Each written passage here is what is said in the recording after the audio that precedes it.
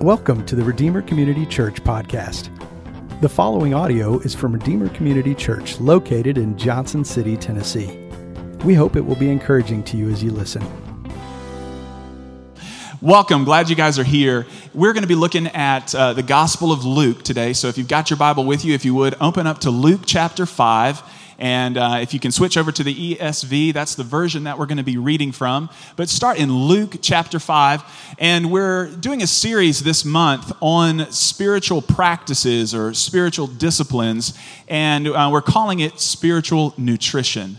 Because just like in your regular physical health, there are practices, there are things you can eat and things you can do with your time that will make your body healthy and that it will thrive. But there are also things that you can put into your body and habits that you have that destroy your health. And so we're going to be talking about those spiritual practices that are good nutrition for us. And so we're going to be talking about today the practice of prayer. The practice of prayer, and I'm excited about speaking to you all about that. Is when I think about prayer, the earliest memory that I have regarding prayer is going to church and growing up at the First Presbyterian Church in Kannapolis, North Carolina, and there was always this moment in the service that was called the pastoral prayer. And that was after the sermon, and the minister would stand up, and he would pray this prayer, and it was like 5 to 7 minutes long. It was like a serious mamma jamma prayer. And as a little kid, I remember just like, wow, this guy is going on forever. He's praying for like all the sick people in the church, stuff in the town, the nation, the pygmies in Africa. He's praying for all of it. And as a little kid, that was kind of hard to track with. And so I developed this little game that I would play where I would say, if I can keep my eyes closed the entire time that this guy is praying, then God will bless me. In some special way, there'll be a miracle and I'll get a new Nintendo or something. If I can keep my eyes closed during the entire prayer. And so I'd always try every week. But man, after 5 minutes or so, my mind would wander and suddenly I'd look around at Aunt Ethel or somebody and I lost it. I'm not going to get it. And I tried every week, but I could never get there. That's my earliest memory of prayer. Another memory that comes to mind from probably middle school or high school, my prayer life then consisted of, oh God, please let her notice me. Could I just have a date with her or even her sister? That was my prayer life. That's true. That is totally true.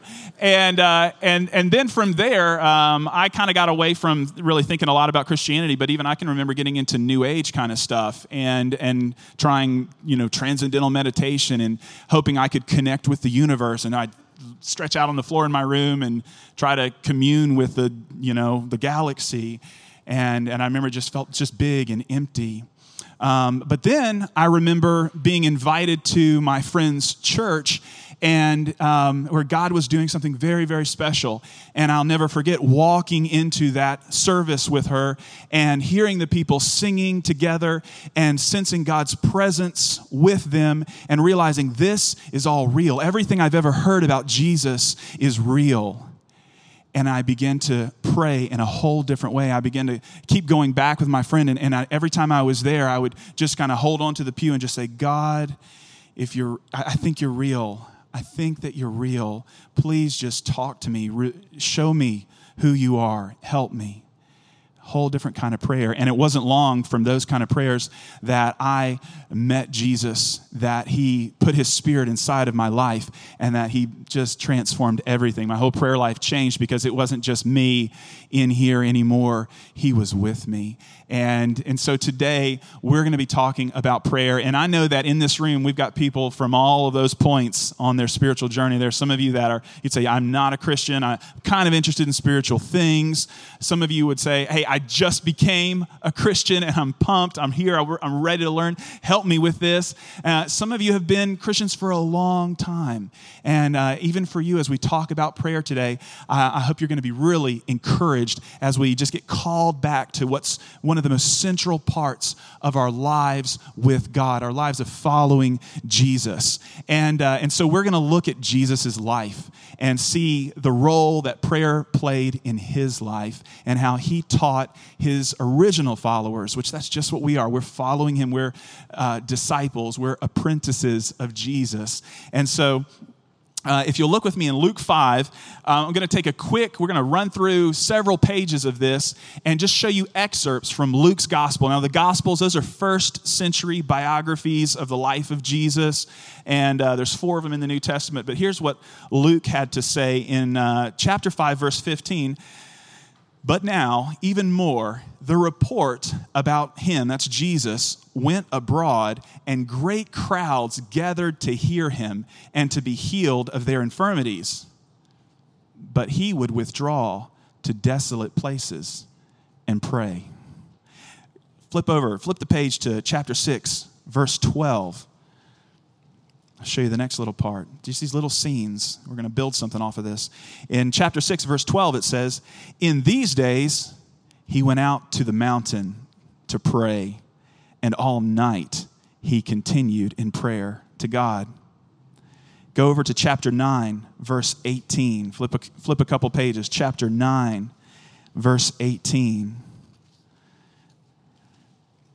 Chapter 9, verse 18 says, "Now it happened that as he was praying alone, the disciples were with him." And then if you skip down the page to verse 28, same chapter, just a little bit further down, it says, "Now about 8 days after these sayings, he took with him Peter and John and James and went up to the mountain to pray. And as he was praying, the appearance of his face was altered, and his clothing became dazzling white." So we see Jesus getting away to desolate places, going up on the mountains. Like any Roan Mountain fans here? That's a great place to go pray, hike on up there. Keep flipping. Go over to chapter 11. Chapter 11, verse 1. And we're going to see him doing this. He's kind of find him praying all the time. It says, "Now Jesus was praying in a certain place, and when he finished, one of his disciples said to him, 'Lord, teach us to pray, as John taught his disciples.'" Stop right there. Jesus does a whole lot of things as we read through a gospel. We see him healing the sick, casting out demons, helping people that are hurting. But the only thing that his disciples, that we ever see them ask him to teach them about, to teach them how to, is they say, "Lord, teach us to pray. Teach us to pray." And that's because prayer it's strange. It is a strange thing because here we're talking to someone who we can't see. And that can be a really unusual experience. And his disciples said, "Lord, teach us to pray. Help us understand how to do this." And I think, first of all, we could start this off with just trying to get a definition. What is prayer? Is prayer where I like read this grocery list of things that I want or need to God? Is prayer I'm putting a message in a bottle and I throw it out to sea and hopefully it's going to get to Jesus? What is prayer? How could we define it? If I was to give you a very helpful definition of prayer, I would say that prayer is conversation with God. Conversation with God. And those words are very carefully chosen, especially the middle one, with God, because it's not just conversation or talking to God. We're not just talking, just sending it out there, but there's also, he is speaking to us. Because ultimately, even prayer is meeting with God, being in his presence. It's unlike anything else in the universe.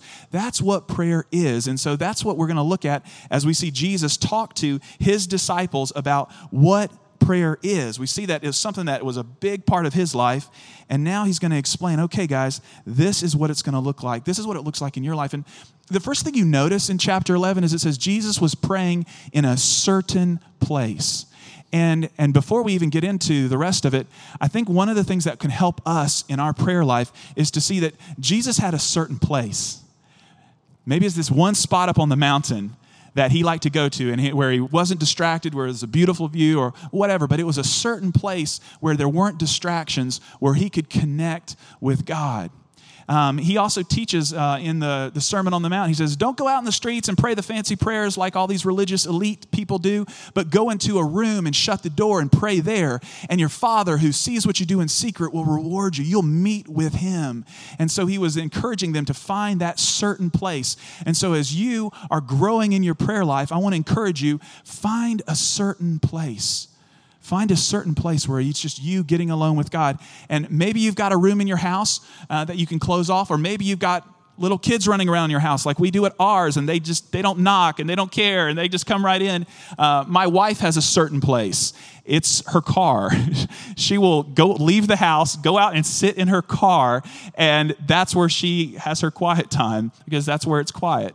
And you look out there and it looks I'm like, that looks kind of silly, but it really works. So whatever your certain place needs to be, I want to encourage you, find that certain place. I remember right after I became a Christian, I went to work at a summer camp. I was doing dishes, and they would have the speakers do devotions for the staff, and they had this talk on prayer and this talk on finding a certain place, and I was just like, this is awesome. I love Jesus is so good. And you saying we should carve out some time every day to go meet with him and find a special place where we can do that? That sounds great. And my good friend who was in charge of the garbage at the camp, he was like, yeah, that's an awesome idea. And so the next morning I get up and I'm going out to find my certain place. And I look over at the putt-putt course that we have at the campground.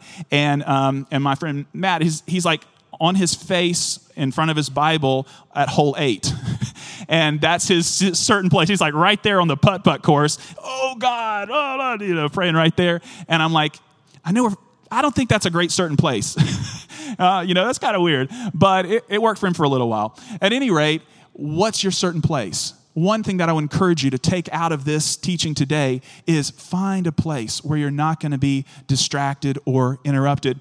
And part of finding that certain place is probably going to be leaving this behind, okay? Especially if you're just starting out with prayer. These things are deadly. And at least put it on airplane mode for a few minutes, and you'll be surprised how much it will help you to actually connect with God. So find a certain place. That's the first thing Jesus lays out. But then he goes on. Now let's look back at the passage here, chapter 11, verse 2. And he said to them, when you pray, say, Father, hallowed be your name. Your kingdom come.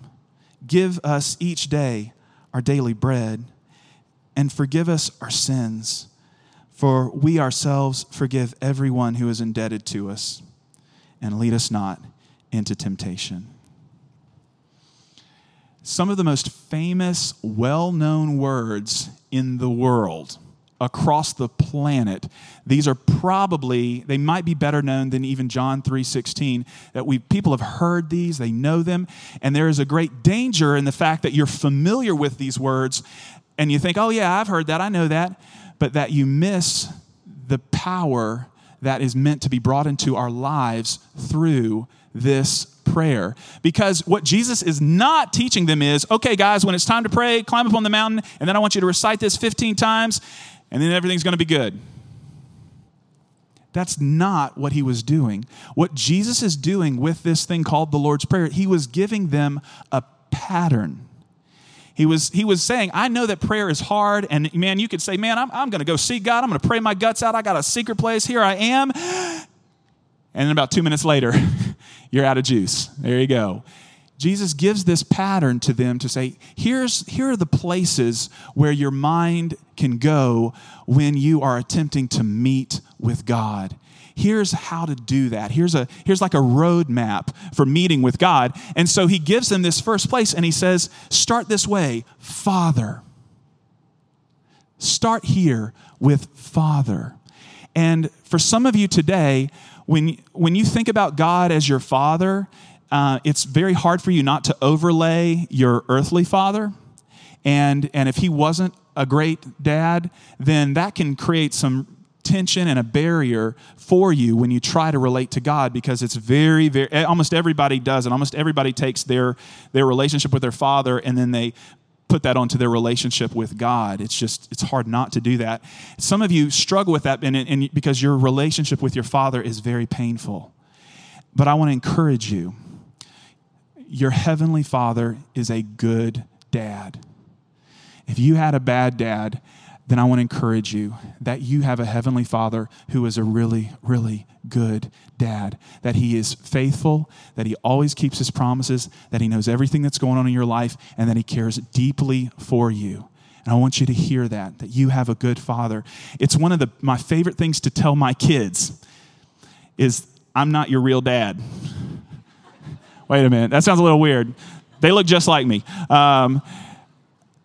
I love to tell my kids that I'm their earthly father, but they have a real Father in heaven, and he is their ultimate Father forever, and he will always be there when I can't be there with them, that he'll always do the right thing for them when I don't. I love to tell my kids that because it's the truth. And it's the same for you. You have a Father in heaven who loves you. And so Jesus says, this is how I want you to orient yourselves. When you come and you want to meet with God, say that word, Father. And maybe that's just where you need to stay for a little bit, Father, and experience the love that he has for you, because in Christ, you are adopted as his son. Before Christ, we are spiritual orphans. We're actually spiritual enemies towards God. But in Jesus, his son, he becomes our Father. And that is good news for today. So Jesus says, pray this, Father, hallowed be your name. Hallowed? What does that even mean? Hallowed be that lamp. We have no idea. It's a totally weird religious word. So we need to define it. The word hallowed means to be set apart as holy. To be set apart as holy is when you hallow something. It means it's set apart as holy.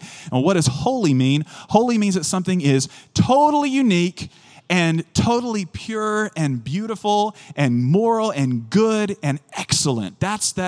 Holy is just this huge word, but it's got so much power, and that's why we could sing a song earlier that just said, holy, holy, holy.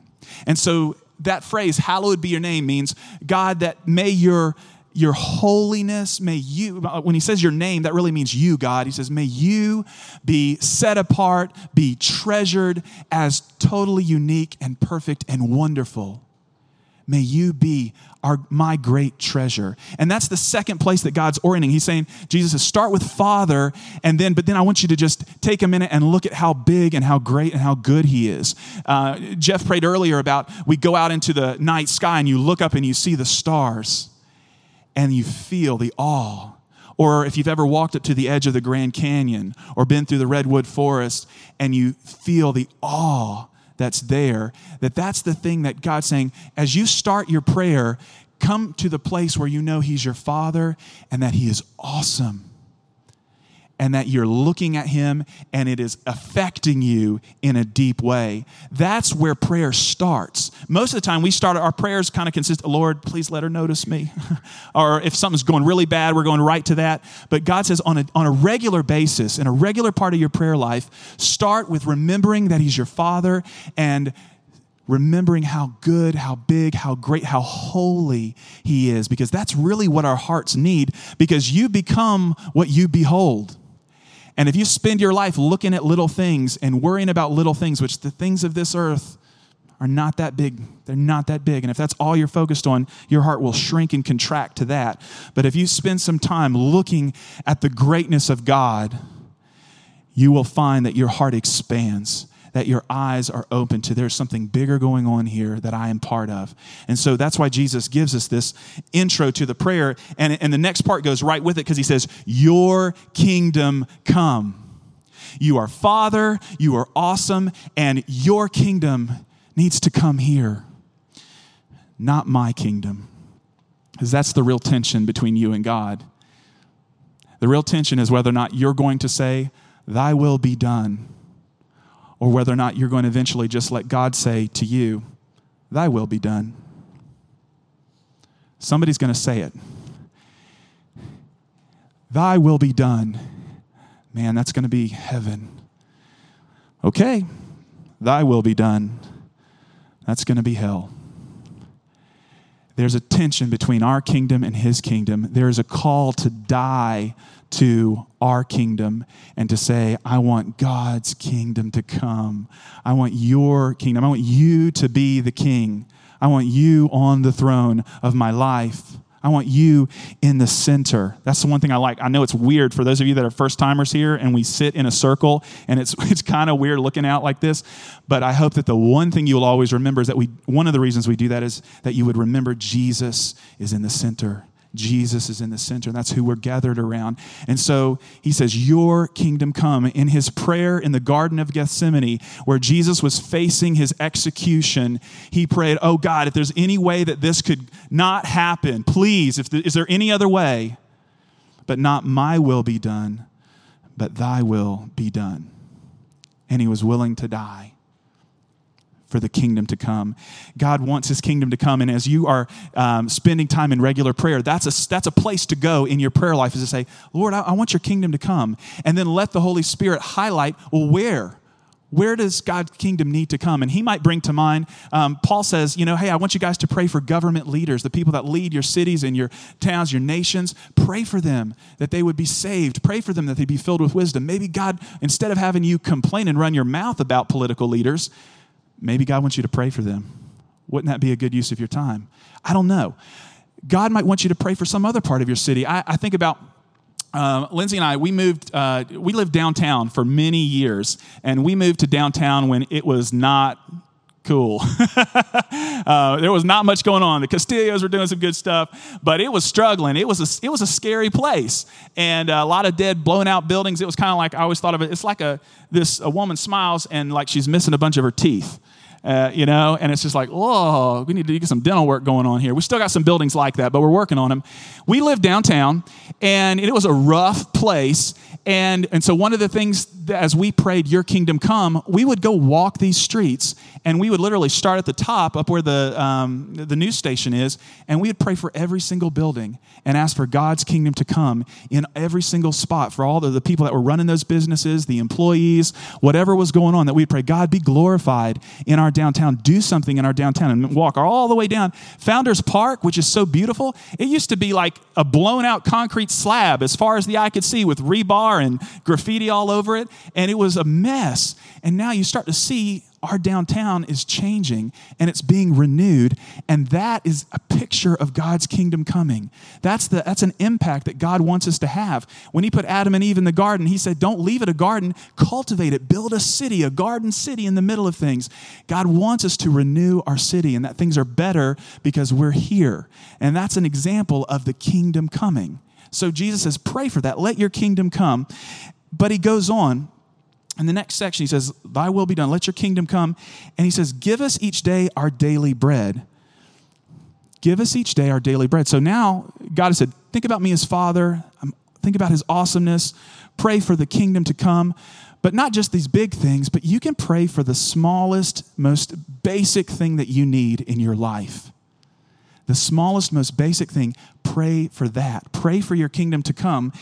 Pray for this daily bread as well. And here's the thing.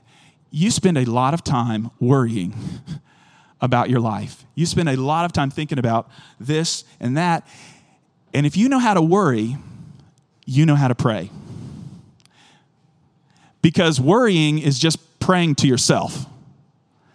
So if you know how to worry and you know how to think, oh, God, how's this going to work out? What's going on? And you're thinking and thinking and your brain's spinning. If you know how to worry, you know how to pray. Paul said, be anxious for nothing, but pray about everything. It's Philippians 4:6. Be anxious for nothing. And so if you've got anxiety stuff going on, maybe this is the part of the Lord's Prayer, this pattern that God's going to highlight for you to say, man, I'm anxious about this. I'm worried about this. Don't just let it spin around in your head. Don't just let it be conversation between you and your friends, but turn it into prayer, and you'll see how God shows up. When you take the things that you're worried about, your anxieties, and they can be as small as, what am I going to eat today? I need some bread, to whatever you might be facing. He says, give us this day our daily bread. And then in the next section, he says this, forgive us our sins. Forgive us our sins. And so as part of our this regular times of meeting with God, there's a place for us to go where we say, where am I at in my relationship with God?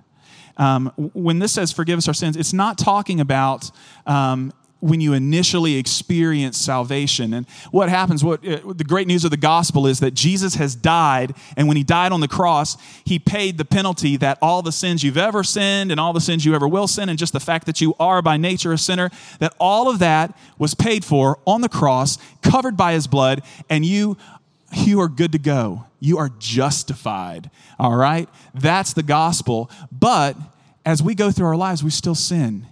And that sin, it messes up our relationship with God.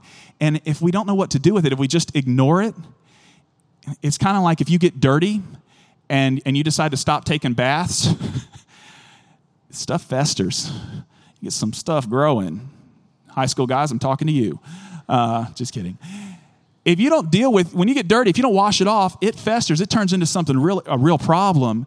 And our spiritual lives are the same way. If I don't know what to do with the sin that's happening regularly in my life, then it's just going to fester and it's going to grow and it's going to cause some real problems. And so that's why Jesus says, as part of your daily time of meeting with me, take a moment and just consider, is there sin that you need to confess and ask for God to forgive you? And the good news is, whatever is going on in our lives, we can bring it to him, and he offers us forgiveness, that he cleanses us, and that he shows us a way forward where we turn from that and we turn to him. And so I want to encourage you, don't let sin fester in your life. If there's something that God puts his finger on, take it, say, oh, you're right. That's what confession is just saying, God, you're right. And I'm sorry. Please help me. And is there anything I need to do in my relationships or in my life to live a different way? That we experience the power of confession, which leads us to experience forgiveness, which I can tell you guys, there's nothing that you've done that when you bring it to him, there's nothing that you've done that is bigger than the cross. There's nothing that you've done that's made you so dirty that the blood of Jesus won't cleanse you and make you new. There is nothing. You can experience that today. So it's good news. He goes on from there and he says, we ourselves forgive everyone who is indebted to us. Here's a turn. We ourselves forgive everyone who is indebted to us. And that reminds us to apply the gospel to our relationships, because one of the things that will destroy your relationships is when people sin against you, people do something wrong, and you can't forgive them. And you hold on to it. And when you hold on to unforgiveness, it's like taking a razor blade and putting it in your mouth and swishing it around. It only hurts you. That's what bitterness and unforgiveness does. And God knows that, and that's why he's talking to you about. And the reality is, it is really hard to forgive people who have wronged you. And maybe they've wronged you over and over and over again, or in profound ways that someone has hurt you so deeply. And it's such a wound that you don't know what to do about it. And that to forgive them seems like the most impossible thing in your life. And yet here's God saying, forgive them. So where do you get the strength to forgive that person? You don't have it within you. But when you look at Jesus and you remember that he died on the cross for all of your sin, if you'll do that, it will give you the strength that you need to forgive that person for all of their sin, whatever they have done towards you. That's the place where you can find strength to extend forgiveness to somebody. And as God gives you strength to do that, I want to encourage you, the starting point, and this will be really hard for you, is just to say out loud, I forgive that person. I can't tell you how many people I've prayed with, and we've had to go there, and it's so hard just to get that out. But I want to tell you that's a great first step. Say it out loud, I forgive this person. And maybe that's where God is highlighting for you today is that there is somebody that you have not forgiven, and you think you've got every right not to, that they've done so many wrong things and you can't possibly forgive them. And yet I want to remind you that Jesus Christ died for all of your sins to forgive you. Experience that grace, and it will enable you to extend grace to that person. Jesus teaches us to pray that we would forgive others, all those who are indebted to us. In the last part, he says, lead us not into temptation. Because Jesus knows the kind of world that we live in. That in many ways, it's like we live in a red light district. It's like, actually, this thing is a red light district, all right? And for those of you that are like, what's a red light district? We don't have one of those in Johnson City, do we? That's a place in larger cities where you can get anything you want and anyone you want. And you can indulge in anything that you want and destroy your life. And Jesus says, pray, lead us not into temptation. He is very aware of the battle that is this life, and that there are things that want to destroy us. And in the longer version, in the Gospel of Matthew, Jesus says, lead us not into temptation, but deliver us from evil, or deliver us from the evil one.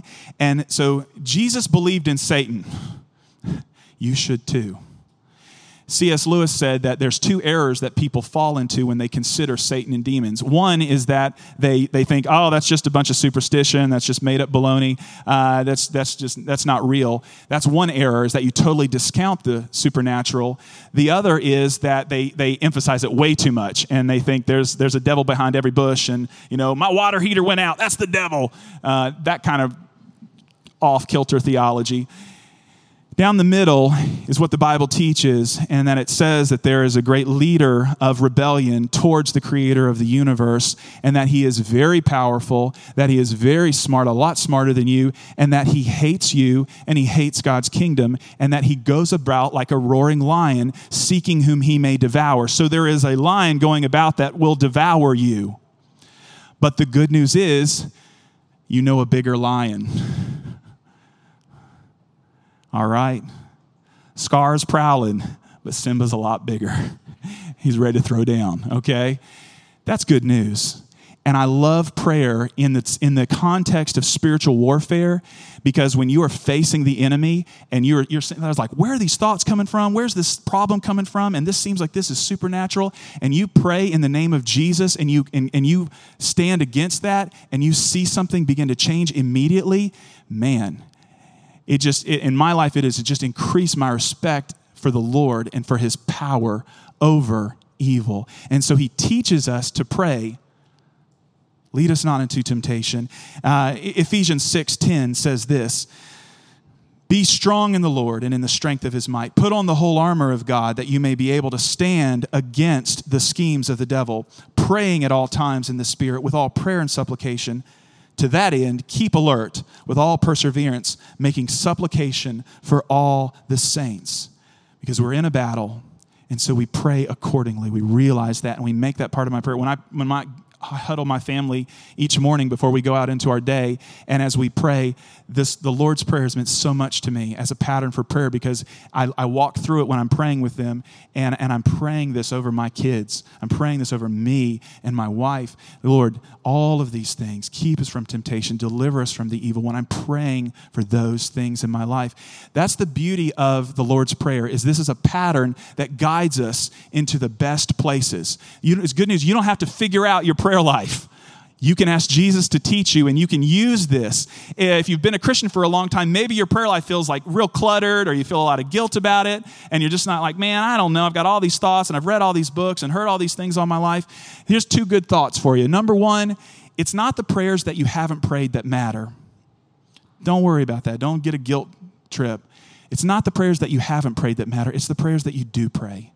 That's what matters. It's the prayers that you do pray. And Jesus has given us this prayer. Get your spirituality from Jesus more than anywhere else. The best book, the best podcast. Why not go to Jesus and get your spiritual bearings from him? What a great opportunity that we have. And so Jesus gives this to us. And this pattern, it's not like I said, it's not a rote prayer that we just try to buzz through and then I'm like, I'm good, okay, this is going to be great. It's a pattern. It gives us stopping points. Martin Luther, the great reformer, his barber was cutting his hair one day and he said, Martin, teach me how to pray. Help me out here. And so Martin Luther wrote his barber a letter in which he kind of lays out, here's how to pray. And part of that letter, he says, take the Lord's Prayer and work your way through it. It's a pattern. But then he gives him some great advice that I think would help us. He says, as you're praying, listen for God, and there will be times when the Holy Spirit is preaching, and in his sermon, one word is better than 1,000 in our prayer. As you pray and you seek to meet with God, you actually will. That's what it's all about.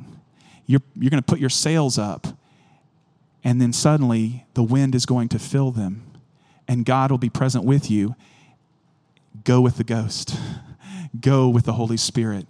Whatever he wants to emphasize, let that be the place where you go in your prayer. You don't have to get through the whole prayer. You don't have to pray every single detail. It's not about that. It's about what God highlights for you as you follow that path and that pattern. And then the Holy Spirit is going to preach a better sermon than anybody else ever could. One word from him is the word that you need to hear that day. That's why Jesus gave us this pattern of prayer, to give us a place to go to meet with God, a pattern to follow. And I want to encourage you here. So what do we do, Bill? We've talked about the Lord's Prayer. So what does this change? How do we put this into practice? Here's a few thoughts. This week, pick a certain place. Pick a certain place and try to find a spot where you can go and get away from distraction, where you can pray. And then take this pattern with you and try using this pattern to guide your prayer.